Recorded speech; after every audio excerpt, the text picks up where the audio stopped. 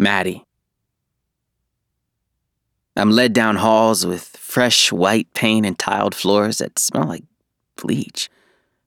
I'm wheezing and sweating, trying to take a deep breath and cool down before I enter the room. Desert heat still sticking to my skin.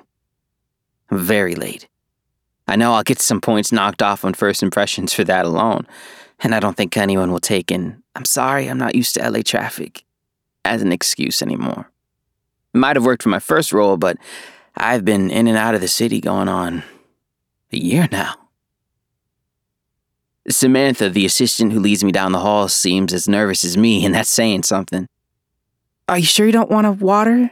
Coffee?" She asks for the third time. "I'm okay," I say, still breathless.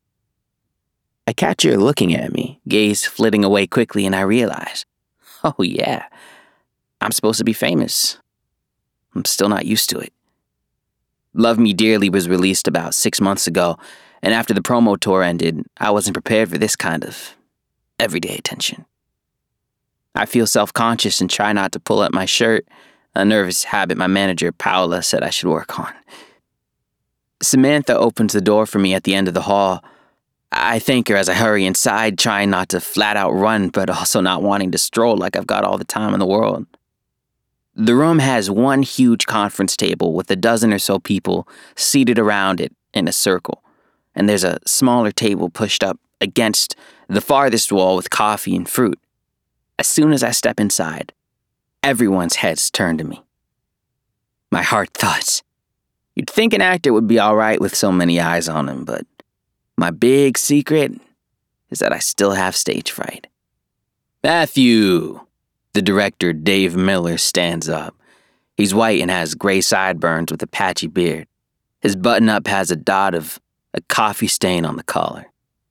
He pats my shoulder as he gestures to the room. "Everyone, Maddie, everyone." There's a mix of friendly smiles and hand waves and exhausted nods.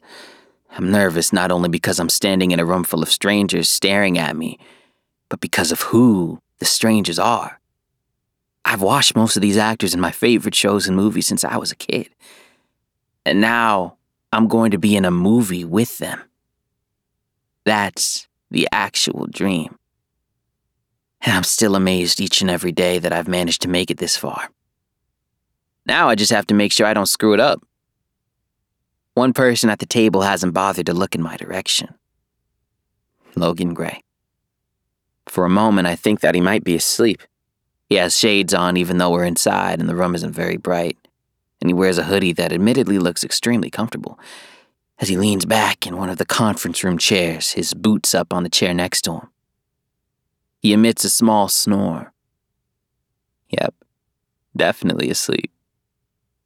I'd auditioned for the lead in Write Anything.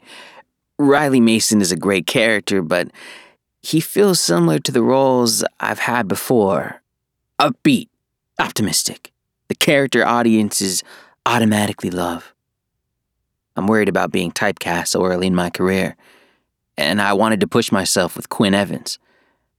Quinn is more complicated. He messes up, hurts himself and others in his own attempts to grow.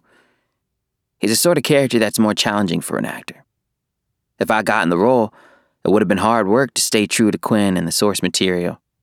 It would have been difficult to find glimmers of sympathy for his character, while delving into the pits of his self-loathing, all while trying to make him sympathetic to the viewer too.